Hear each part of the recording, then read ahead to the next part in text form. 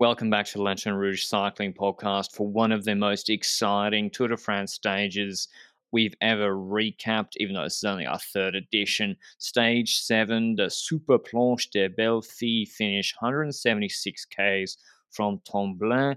It's in the Alsace region, I think, close to Germany. We had Bora Hansgrohe, I thought, were going to be big protagonists today. We had Pogačar in the first day in the yellow jersey. Would UAE try and give it away? Roglic lost a bit of time yesterday. Well, Pogačar took bonus seconds. How would he go? Jonas, better on the 40-minute climbs. How would he go? Would Ineos try to play some of their multiple GC riders? It's a 7K, 8.5% finish. The stage before was pretty straightforward. It's a 20-minute climb. There's a steep gravel section at the finish, like 17% pinches. And let's talk about, Benji, what the textbook is. The conventional textbook, Team Sky, Froome against Quintana. They've got the yellow jersey. They've somehow got the yellow jersey on stage 7. Yes. And your Sky, you let the break win and take yellow today so you don't have to defend for the next 4 days, right? Exactly, and that's what the majority of Grand Tour teams, like the GC teams, would do in a situation where they're in yellow so early on in the Grand Tour, because like they want to lose it before the Alp stages come. They want to lose that yellow jersey before the Alp stages come, and perhaps UAE would not do that, depending on how the stage would end up. But you said it, a Sky would do that. I think if a Jumbo comes to the stage in the yellow jersey with a Roglic or something, just like in every Vuelta they do, they would give that yellow jersey away to some random guy in the breakaway, whether it was Schachmann or some other rider that is in the breakaway, stuff like that. So it's a clear principle, and we'd see that perhaps happening after the breakaway formed. But I want to talk about the formation of the breakaway a tiny bit. And I'd like to go in the fact that we saw certain methods used to try and get riders in the breakaway, because we talk a lot about the initial part of stages being a reason for certain strategies to go in the breakaway to be used. And we talk about flat starts to a stage or uphill starts to a stage. When we see uphill starts to stages, we see climbers getting into that breakaway without the need of a rouleur by their side to keep the tempo going. And for example, with a stage like today, where the majority at the start is flat, and then one like hockey stick climb at the finish line, then you notice that it's different methods. And we noticed the same last year, I think, on the Monte Zoncolan stage in the Giro. That's where rouleurs get into the breakaways easier because there's no climbs at the start. What methods do you see teams using here to try and get their climbers in the breakaway while it's not that easy to do so on the flat?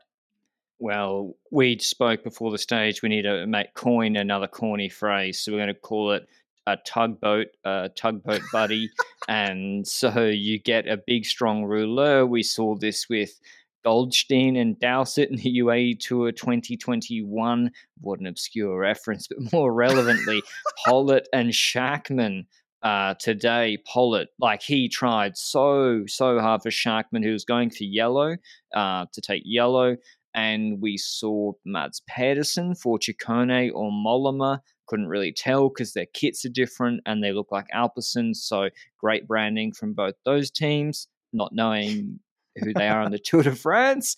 And yeah, the problem was Mike Woods. They've got Guillaume Bovin, Ugo Froome was at the front. Like they have. Sorry, but Israel aren't really doing too much at this race. Like they're not going for top 10 GC, I don't think.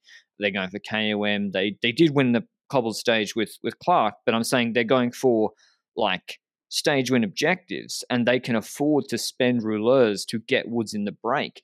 And he was having to do it. He was trying to be smart and not chase everything because the break didn't go for like 60, 70 Ks, but he just missed the wrong move. And I really think he needed a tugboat with him today, and that's a really big missed opportunity. He was very, very angry that he missed it. He was even shouting at Ganna. It was weird, Benji, because I couldn't figure it out.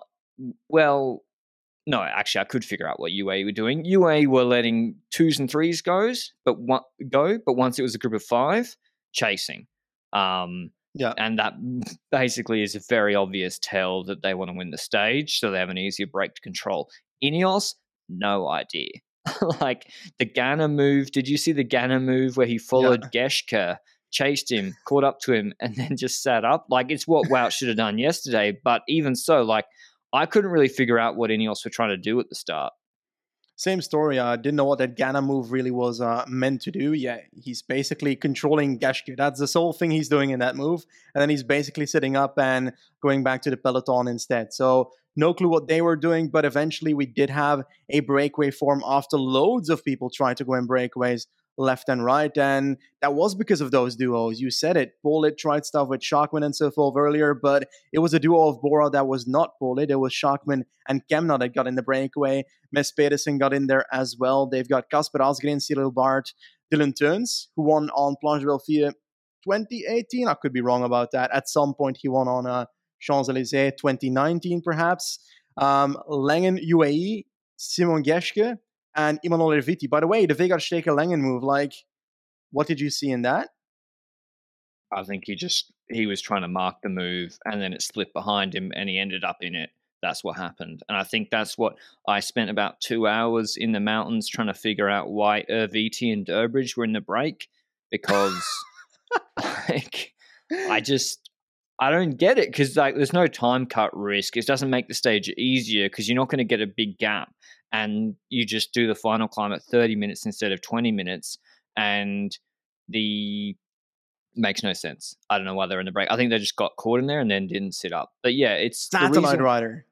Yeah, Erviti was a satellite rider from Mas. No, I'm not even that. I'm not even accepting the joke or allowing it. Or Durbridge is satellite for Dylan Groenewegen to make sure he doesn't miss the time. Yeah, Matthews to win the sprint. Sure. Oh yeah, that's the break that went. UAE were pacing hard all day. They brought Steker Langen back. Schachmann wanting the yellow jersey, and if not, Kemna for the stage win against Teuns and Geschke was the sort of likely scenario. And the reason why, Benji, let's talk about before that, because I wanted to have a good discussion about UAE. The men's Tour de France is now well underway, which means the Tour de France Femmes avec Zwift is just around the corner. It starts on the last stage of the men's tour on Champs-Élysées. Zwift are celebrating with a Watch the Femme mission that has kicked off. Complete up to 8 Watch the Femme events for your chance to unlock in-game kit, but also unlocks Tour de France Femmes avec Zwift leaders jerseys signed by their eventual winner. Head to Zwift.com to find out more or to start your free 7-day trial. This is a 20-minute climb, Benji. Mm-hmm. You can't take a minute today on serious GC threats. He won the stage yesterday. He's in yellow. Why do you think Pog got his whole team to pace for 3.5 hours today? Well, if I had to believe Twitter, then everybody's family was on top of Planche de Belfië today. So Pogacar's family was there. So perhaps that's an individual reason to do it. But tactically, it makes less sense to go after the stage, except for the fact that I felt like we saw Primož Roglic at the back of the peloton quite a lot during the stage, to the point where I was getting low-key scared that something was up with him.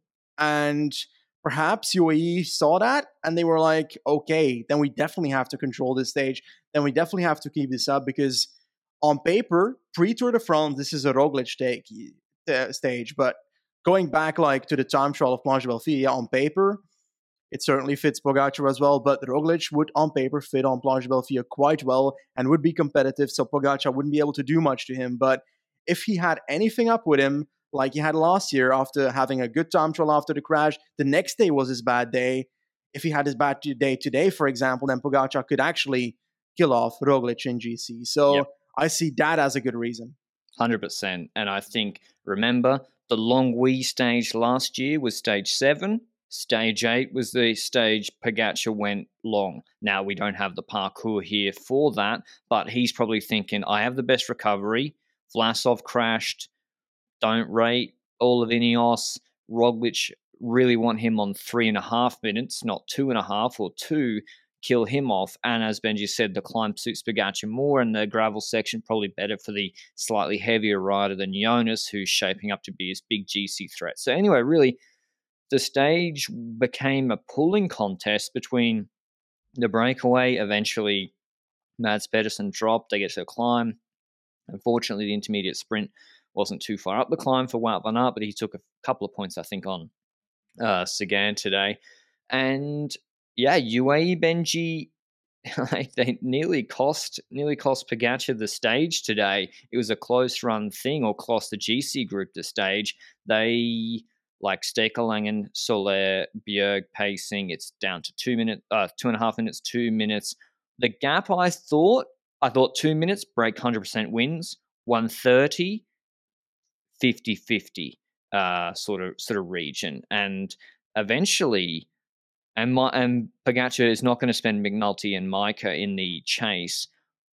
I saw they basically just blew up.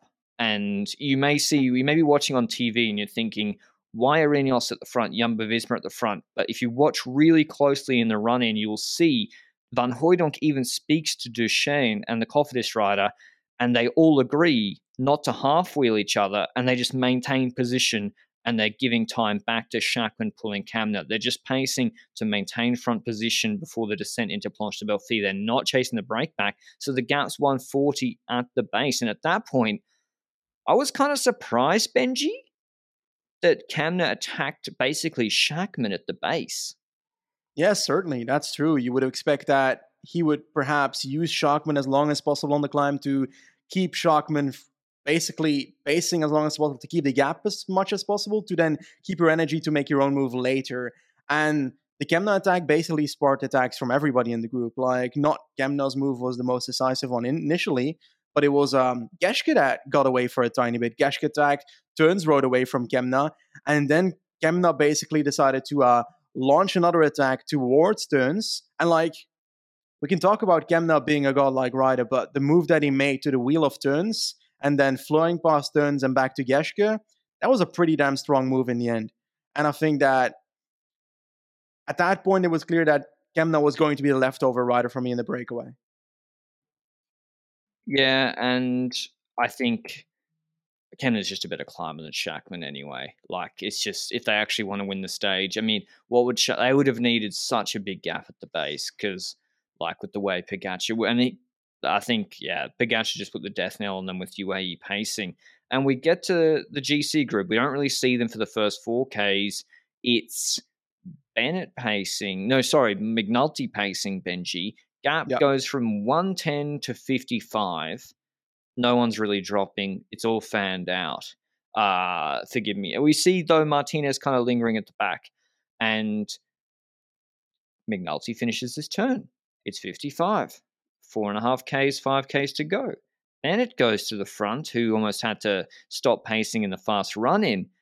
The gap doesn't move much. It goes to 48 seconds, and Kamna looks pretty fucked, to be honest. Like, I don't have the climbing times yet, but it's 48 seconds, and I was thinking Pog's team is selling him here, and they almost did. Like, they got to pace all day, and yeah, they're not going to catch the breakaway. Eventually, I think, and at that point, I was like, do Ineos try something? Anyway, Vlasov actually gets dropped off the pace of Bennett, which wasn't that high. He loses 90 seconds today. I was a Vlasov denier in terms of his climbing, but not on this stage. So, does the crash affected him yesterday more than we thought? Perhaps, we don't know that. He had his COVID thing before the Tour de France. Perhaps that has an influence. So all these aspects could have an influence on Vlasov here.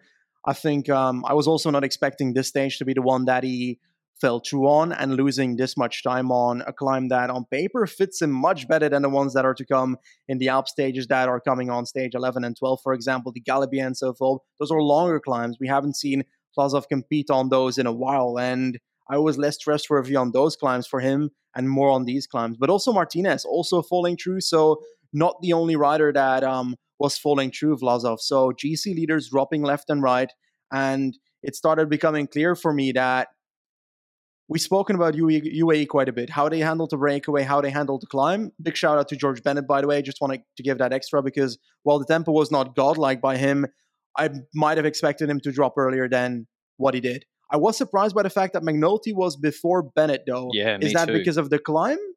I don't know. I was surprised by that. I thought Bennett would be before him, but Bennett's climbing better than McNulty right now. And yeah, I was, because you look at McNulty on Paris-Nice on Turini, like he came top 10 with Almeida sort of region. Like, in that group, kind of surprised he was there. I don't know. He's a bigger body than Bennett, but yeah, Bennett did a good pull. Micah's pull, Benji. Micah couldn't do anything today. Like, let's talk about. I thought Micah was gonna. I thought what was gonna happen was they get to the really steep section. We have Martinez off the back, Vlasov at the back. Which, by the way, credit to Bora, they are going for podium or that sort of region with Vlasov as their best case, and they don't inhibit the team's ambitions for a stage today. Imagine they don't go in the break, they keep Schachmann, Kemner back, and Vlasov just drops. Like, what a waste of time. It's kind of what Ineos did, to be honest. A question about that strategy, though. We see yesterday that Jumbo sends Wout van Aert in the breakaway, for example, and we see that as a criticism because Jumbo is taking away a valuable domestique for the final for Roglic and Vingegaard, while today Vlasov has two domestiques in the breakaway with Polet trying to help out to get those riders in the breakaway. Like, is that the same thing, or is it because it's a difference between having two leaders and one leader, or because it's a difference between competing for the victory versus for the podium, or where do you see the differences between those two teams? I think it's victory against podium. I don't think Vlasov and Bora were like, we're going to win the tour. Maybe if Pog or whatever fall out. But I think Jumbo are two leaders actually trying to win the tour as the main goal is why. And also, like, they're in a break with a chance. Like, with mother riders, it's more normal break. Yeah. So, yeah. Also, and this applies to the Wout van Aert thing marketing-wise, like, you got White Flag Vlasov against Schachmann and Kemner. Like, you want to give Schachmann and Kemner a chance for the sponsors, I think. But anyway, Micah's pull on Planche de Belfi, still a reasonably sized group, doesn't move the gap at all, and Kemner's pedaling absolute squares. Micah then pulls off at the base of the gravel section. He hasn't dropped Thomas Yates. Martinez is gapped. Vlasov is gapped. Pals was even coming back. Kuss, Roglic, and Jonas are there looking good. Sorry, yeah, Benji, you had some thoughts on the Micah pull. Yeah, when Micah pulled off, it looked so weird because, like, before he pulled off the front, we saw him like look back to Poggi like, mate, this is the moment you need to go because I'm dying here up front. And Poggi like basically like, I don't know if he nodded no, but that's what I got from it when watching it. And he waited a bit longer, and then like 5 seconds later, Micah basically like swooped his hand like, mate, just go already. And when you're Micah, that's bloody stupid to do, in my opinion. It gives a very weird view on the television for everybody that's watching, in my opinion. I'm like, should I read into this? What am I reading into this? Was Poggi not ready to attack because he didn't have the energy? Was he not ready to attack because he expected more from Micah, for example? I think Pogačar decided at about 2 to 3Ks to go, he'll go for the sprint and see how it goes. I think because Benji was like, you have to think, what does Pogačar normally do? What would Jesus do? He's not Thomas or Froome or Roglic. What does Pogačar do when he feels good, even if it's a group of 8? He attacks. Now, I know and that was it, Benji. I thought the plan for UAE would have been bring Poggi to the base of the gravel steep section, and he launches. I thought that would have been the plan. And that's kind of that's what Micah almost signposted, right? He's like, here we are. Exactly, and especially on days after the crash of Roglic, where there's opportunities before Roglic comes back from whatever pain he's currently in and is reporting to have. Like, perhaps when we get to the Alps, Roglic might already feel better. So these might be the days that Poggi might be able to get that strike in, and he doesn't do that early attack. So that for me was also a sign of, okay, he might not have it to attack with 4K to go today. Yeah, and also, again, it's a 20-minute climb. It's the main climb of the day. Poggi, even though he's a mythical being, like, guys do not just ride away 10 minutes into a 20-minute climb when it's the only climb of the day. That's just not how it works.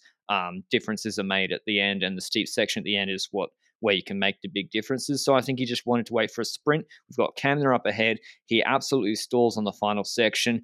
Poggi does kick on the gravel. He drops Thomas off the wheel. Thomas just starts to do his own pace. Yates actually tries to keep the wheel of Pogačar, but he's swarmed by Jonas Vingegaard and Primoz Roglic. Jonas right onto Poggi's wheel. Poggi then rides defensively on the gravel. Steady pace. with those guys on the wheel. No one tests him. Eventually, they get to the steep section. Jonas attacks him out of his wheel, gets a good gap. And I think, holy shit, Jonas is going to win the stage. Gets onto the steepest gravel section. Pogačar remains in the saddle, looking really, really good in the gravel. Winds him back. They go past poor Leonard Kemna, our boy.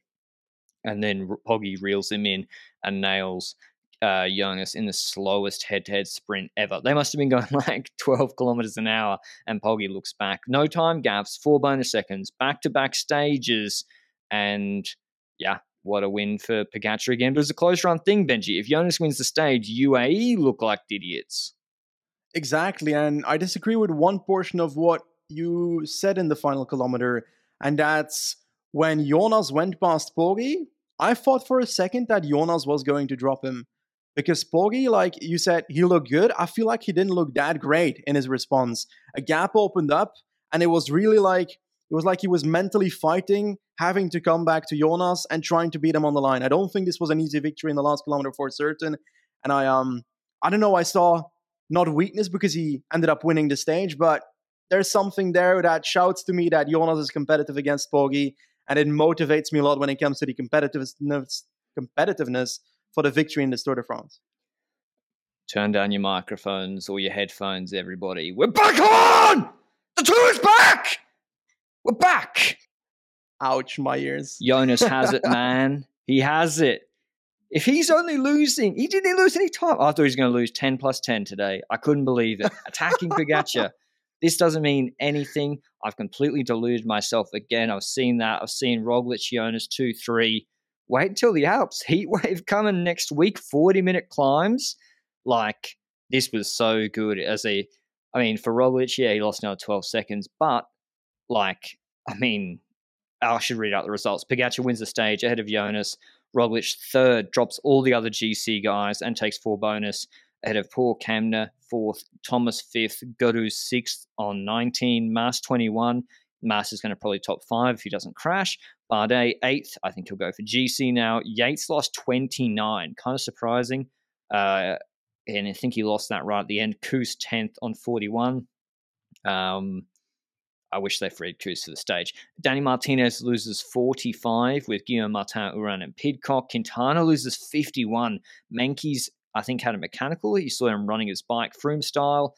And Vlasov, 139. That is going to be tough. I will say, hats off to FDJ. There's a lot of talk of chaining Pinot. Pinot actually tried to get in the break today. They didn't overcommit to it. But Pogačar extends his lead by 4 seconds on Jonas, 35 seconds on Jonas, 110. Thomas moves into third because Powell and Pidcock drop out on 110. Yates on 118. Guru on 131. Bardet on 132, Pidcock on 135. I'll be interested to see what they do with him. Paulus on 137, Mas 143, Martinez drops to 155, Quintana 206, Vlasov 241, Roglic moves up 15 spots to 245. So I'm very happy from what I've seen, because all I want is for there to be battles in the mountains, and Pogačar winning a 500-meter sprint against Jonas means nothing to me for that. I want to highlight a few more things when it comes to this final. First of all, this entire final of the stage was absolutely batshit crazy, I feel like. Kemna having that slender lead, Gino Mater style, potential heartbreak at the finish line with 40 seconds with like a kilometer and a half to go. I was like, this is going to be really close, because that steep section at the end, the gravel section, is going to hurt so much for every single person crossing that. And then we noticed that Roglic and Jonas are straight up on the wheel of Poggi, and Poggi's not attacking from them. He's pacing them into the final kilometer and a half. So he's kind of waiting for that sprint like we mentioned earlier. But a Poggi that can drop Roglic and Jonas would drop them there. And he didn't. And I want to highlight how insane it is that Roglic crashed so hard on the cobble stage. Yesterday might not have been a good stage at all for Jumbo when it comes to the perspective and their reputation, most likely as well, after that stage on Twitter and social media and so forth, and tactics-wise, based on what we discussed yesterday. But if I look at Roglic today, I'm like, holy crap, that guy's insane coming back from that, the mental capacity of striking back after such bad things happening to him throughout his career. Like, this is an example of that. And him getting so close on 12 seconds in the stage, taking back 4 seconds, obviously not on Poggi because he takes 10 seconds bonus, but he beats every single other person in this race. Like, he even passes Kemna at the finish line. That is insane by Primoz. And it's also, is this the first time that we see Primoz, Jonas, and Poggi in the Tour de France against each other on a mountain finish? Yes, it was. And it was fantastic. So. And like, yeah, I think Roglic podium is guaranteed at this point if he stays on his bike and doesn't crash again. Like, he is going to ruin Thomas and co on Granon and other stages. Yeah, but he keeps it up. Would you do that though? If I'm Jumbo, that's the discussion. Yeah. If I'm Roglic, I don't care about getting third and second. Maybe that's easy for me to say, not the rider on the bike, but I'd go YOLO in an Alp stage, or not, probably not YOLO, but I'd actually try early stuff with Roglic, knowing that he's behind, while Jonas is your more defensive option now. Like we said earlier, like, does Roglic's position switch around the... They were both leaders, but they were different leaders. What should they do? Should Roglic just be a straight domestique for Jonas? I don't think they should be domestiques. I think Roglic is close enough to GC to play a role in putting pressure on UAE, and therefore he should be a rider that tries to go for the earlier attacks as a GC rider, like we expected Jonas to do before the Tour de France, for example. And now Jonas is a defensive option for their GC, you know? So dual leadership, but the roles are switched around compared to what I saw before the Tour. I think if you just train it up on Granon and it's hot, Jonas can put in 40 into Pog on Granon. No problem. Do you believe in it? Yeah. I believe Jonas will drop Pogacar in the Alps on back-to-back days. Yeah, well, Pogacar got dropped on. Didn't he get dropped on literally every long minute climb in the Tour de France in the past? Called La Loze, Fontu. Yeah, Portet. No, he won Portet. Fuck. Well, Col du Port in the Dauphiné 2020 lost a minute. I smell some factual data there that I do believe that there's an option for Pogacar to have a weakness in those climbs. You have to try. I also smell some copium there. Well, you have to try. Like, I think if you listen, everyone, of course, I want to thank Pogacar, by the way. I haven't done it enough. Like, I want to thank Pogacar for making today extremely exciting, for true, honoring yellow. And, otherwise we just have a break right up the road. Another guy takes yellow and we have no real fight for the stage. I think what he did today was really good. I believe his fiancée or wife, Erska Zigar, was at the finish. And I think he opened a cancer foundation today. Let me just read the quote so I get the quote right. I had my family at the top of the climb. It was a really special day. We opened a foundation for Cancer Research Day. I'm wearing special shoes for it. If you don't know, his mother-in-law, Erska Zigar, who's a great rider for Bike Exchange in her own right, her mother passed away recently. So big win for Poggi, I think, for him and his family, and that's why he was so motivated as well. I also think trying to kill off Roglic was a partial motivator, but yeah, thanks to him for animating the race. Are you happy if you're UAE? Because I think they would have expected to get a better outcome than just winning the stage. If I'm UAE, they gain time. They just expose themselves. Yeah. I think. Go ahead. Benji, if Primoz attacks as a bait move, if you're Poggi, even if he's 2:45 ahead, are you happy letting Bennett pace, or McNulty, or Micah?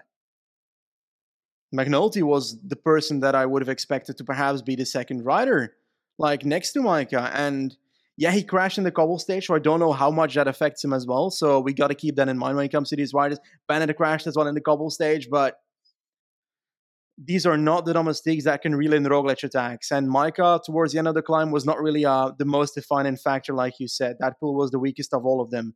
So I'm not sold on their team strength, despite them having multiple riders on that climb. Yeah, I think, it's just the team invested a lot, and it's just. But also, I Because worry about them. Cuz drops in the final stretch there. Same. Was it a bit later than Cuz or than Micah, or was it at the time that Micah was at the front? Like we saw two the Jumbo Domestiques dropping away at that point. Is that, do you trust them to be better than Micah? Because Oh yeah. I would expect. Okay. Yeah. Koos, I think, came top 10 on the stage. Oh yeah, came Okay. 10th, ahead of Martinez. Yeah, Koos was, because like he's recovering from COVID. He's better on the long climbs anyway, even though he won on Bechelist last year. I'm not sure Planche de Belfi is his jam. I did want him in the break today. But no, Koos looking good. Kruiswijk looking fine. I think at the end of the Pitcock. day, how much can they help? Yeah, Pidcock. This is the thing, Benji. Another thing, there's a lot of different things with like what the teams like. There's more info now at the first mountaintop finish on what they should do. Like Bora obviously will go for stages and provide limited support for Vlasov because maybe he's got the injury, maybe he's just not in good shape. You don't know. Ineos now have, let me count quickly, 4 riders still in the top 10, 1/3, 1/4. Thomas Yates. Pidcock is on 135. Is there a chance that they end up with 2 guys 4th to 7th on GC and no stage wins if they don't try something different? That's very possible, but perhaps when they get to later phases, they might do other stuff. But when it comes to Pitcock, did he end up supporting Martinez, or was he just dropping to the same group? Because he finished in the same group as Martinez. Pitcock, to me, has been a wonderful domestique in the first few stages of this race. Like yesterday, for example, the couple stage, I mean? Like, what do you see in today's stage when it comes to Pitcock? Because getting 49 seconds down on Planche de Belfi is actually insane for that guy. It is and it isn't. Like, it's still a 20-minute climb after an easy day. I would question how he will go on the multi-mountain stages to come with 40-minute climbs. I think obviously Thomas is their main GC option. I did not expect him to be coming ahead of Martinez by best part of 30 seconds, over 30 seconds on a stage like this. So I think you just have to go all in on Thomas, right? And then I don't know, Pidcock. It would be a shame if they don't end on the podium and they get no stage wins, and that could happen because like Pidcock can't go on the break tomorrow. Like Yeah. no one's going to let him in the break. So at least I don't think so. So that's something. Like, what would you do if I was them? I would tell Pidcock to lose time, go in breaks, and have some fun. To be honest. I think that's certainly an option. Like, how far, let's count his team out, for example. We see he's climbing today. What will he do in the Alps stages if he doesn't lose time? Like, he's going to lose time anyway. So I think it's only logical that he then chooses to do it on purpose to make sure he can either still be of support for the team, because the more time you spend trying to defend that top 10 position, the more energy you spend that you could use supporting your team as well in the future. But also next to that, the more stages that go by that you can't do anything for yourself either. So it's like a combined effect, you know? Yeah, and like tomorrow's the perfect example. Like each day that passes where you don't lose time before inevitably losing a lot of time, you're just costing yourself opportunities. Like, although it's good experience, like if you're doing a dummy run for defending or riding GC in the future, that's kind of what I guess he's doing. But tomorrow's stage from, how do you say this? Dole to Lausanne. This is just nailed on breakaway. The intermediate sprint is after a climb for the first time in the race, 47 Ks in after a 6.5K, 4% climb. So I've really hurt my voice shouting because the tour is back, baby. 2.1 Ks, 5.5%, 6.7 Ks, 5%, 2.3 Ks, 6%, dotted around medium mountains, but nothing too severe before a stepped 5K, 4.5% finish. But that's not really what the finish is. I don't think it's like 1.5K, 6%, and then another 1.5Ks at 7% with 3% false flat uphill for the last 400. So the reason I brought up Pidcock is because this is Pidcock territory in the break, Magnus Court territory, Wout van Aert, Mathieu van der Poel, who should abandon. I think we'll see Wout in the break tomorrow, Benji. Okay. Mainly, well, should he? I don't What know. is his points lead at the moment? Because that's very important. We Yeah. saw today that Philipsen was not sprinting for the intermediate sprint against after sprinting for it yesterday. So not sure what's going on there. But when it comes to Wout van Aert, 203 points, that is 66% of what Sporza said that he needed to win, which was 300 points. Now, I will say that we've both agreed that it probably should be a bit more than 300 just to be sure. But Yeah, he's 350, 63 375. points, 63 points ahead of Jakobsen. How many sprint stages does Jakobsen have left to do that? I think it's not essential for Wout to go in every single one of these these stages breakaways. Like, I think they could unironically just fight for the intermediate sprints at the start of like stage where it's like 20k in as well with Laporte and so forth. Just set up a sprint train with the two and get those points. Make sure that Jakobsen doesn't gain 20. And you think they need to gain more? So what he should do tomorrow is to get the most points for the least energy. Jumbo should not go in the break, not fight for the break, because people just don't want to. Like, the problem when you show yourself as so strong is that people don't want to work with you because they're not idiots. Like, they're not going to work with you, tow with you. The other team directors are like, don't work with Van Aert in the break. Don't go with him in the break. So what I would do is, like, UAE have to let the break go and tomorrow. Now, whether they care about if there's someone to take yellow, like Pogacar could win that uphill finish. Yeah, but Pogacar could win every uphill finish. Like, he shouldn't be pacing the entire stage If in they every pace uphill tomorrow, finish just that's because he can win. stupid.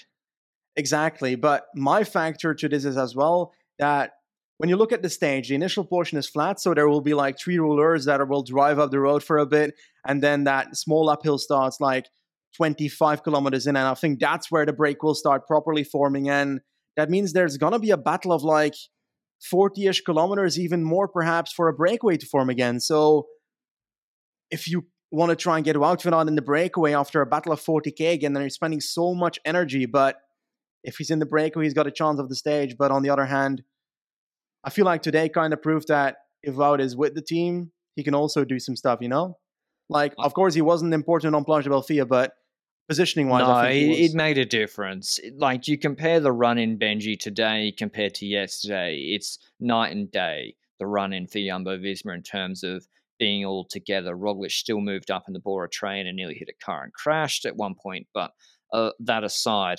so what Jumbo should do is break goes, hopefully for them, it's 4 or 5 guys, and then you let the break go before that climb. Unfortunately, the break might form on that climb, in which case maybe Wout tries to get in the break there. But what you do is, if the break's gone before then, you then pace the climb hard with Laporte and Kruijswijk, drop Jakobsen, make the peloton, but like not attack. See, the thing, remember Bike Exchange last year? They'd like surge and attack. Jules Jensen and Matthews. Pointless. You pace hard so that you go over first. You have the Pelo on your wheel, and Jakobsen can't contest it, and other riders take all the points. And then you just stop, and then breakaway wins, and have a nice day, everybody. That's the minimal effort to get the maximum reward for the intermediates. So that's what they should do. But we're going on too long. Who do you think? I think nailed on break. I'm going with. I think so as well. Mohoric. You're going Mohoric? It's actually not a bad shout for this stage. I would have loved, and it hurts that I don't know, it's a stage that finishes in Switzerland, right? Lausanne? I would like to see an unchained GC Kung, no, not a GC Kung, a Stefan Kung, go in the breakaway, because I believe that these segments between climbs, the rouleur segments, could end up getting him away, because Kung has been climbing like an absolute beast these last few months. So I would love to see Stefan Kung in the break. I don't believe that he's going to be unchained, but they could actually generally win the stage like that. And hopefully we see it, because Stefan Kung is an absolute legend. And I fear that he's going to be used in the same way that Pollard was used with Schachmann and so forth today. Kung and Pinot go in the breakaway together. They did try and use him that way. He chased back breaks for Pinot. No. But also, I want to talk about a man that goes deep near your heart. And yesterday, the Quokka was crying. Today, he's sobbing a fucking river. Like, Ben O'Connor lost 6 minutes 45 today. Breakaway doesn't look good enough at the moment. Well, that's the thing. Hopefully he he can't win against someone like Kaminer in a mountain break in that condition. So hopefully he recovers, and maybe in the Megev's after the rest day. I'd love to see him go in the Megev break because that'll be a breakaway. But yeah, I'm not sure what's up. But the cobble stage has sort of put him on a bad trajectory. But yeah, Benji, we should getting in the break tomorrow will be Powless, Court, Wellens, Ciccone, Sturven, Turns, Morich, Tratnik, Honore, Baggioli, maybe Shackman again. Why not? Krohn? Crone, good pick. Crone, Gilbert, Sagan might try. Bosenhagen, Viermoz. I think with Quintana losing time, they should free Bargy. Did you say Millard? Clark. Oh, Clark, yes. Madouas, free Madouas and Kung. Fuglsang lost time, Nealons. Yeah, it could be a good fight. How much time did Fuglsang lose? Like, I want to see, like, if there's a possibility for him remotely even being in the breakaway. 5:17, like, this guy can actually go in breakaways now. And he looks fucking strong right now, even though he dropped on Planche Belfi. Matthews should get in a break with a tugboat, with Grundle Janssen and co, or Schultz, or maybe they should ride for Schultz. I don't know. I think it'll be a big break. I think it could be a good big break battle tomorrow, and UA should take the day off. Yeah. But hey, we might just see Wout van Aert going 60k in a row, just trying to launch 60 attacks to try and get away. That's also a possibility, eh? But hey, we'll see what happens tomorrow. It looks to be a promising stage from the start, just a very active stage. But I do fear that I think it'll be a boring GC won't care. I think the best part for the stage will be the end and this first 60 kilometers. Yeah. And the middle will be the breakaway getting a gap because nobody in the peloton will care. I'm worried there's going to be a Mollema style move on those middle climbs, and it's a 50k solo like last year, and it'll be boring. Yeah. Inform Matthews could like we've seen him do crazy stuff in Tirreno when it comes to climbing. This finish actually fits him, I feel like, an Inform Matthews, but Matthews stages are not Matthews stages anymore. I think they know now, but they can't chase the break. He has to be in the break. In the break. Like, you cannot chase the break because Wout van Aert will ruin you in the finish. With two tugboats. Jules Jensen and Durbridge. And maybe free Nick Schultz. I don't know, just saying. Free. Anyway, that's a long one from us today. You can obviously tell I'm in a much better mood because competition. I'm on an insane level of cope. Like Pogacar on the stage, and I'm like, Pogacar's looking weak. He's looking weak. But hey, I got to get myself through the next 2 weeks. Waited a year for this. So anyway, I'm happy. Jonas and Roglic are looking good. We got a battle. That's all we wanted. Alps are looking good. Morich will win tomorrow with a 50k solo. Maybe have a little nap. And that's all from us. Ciao.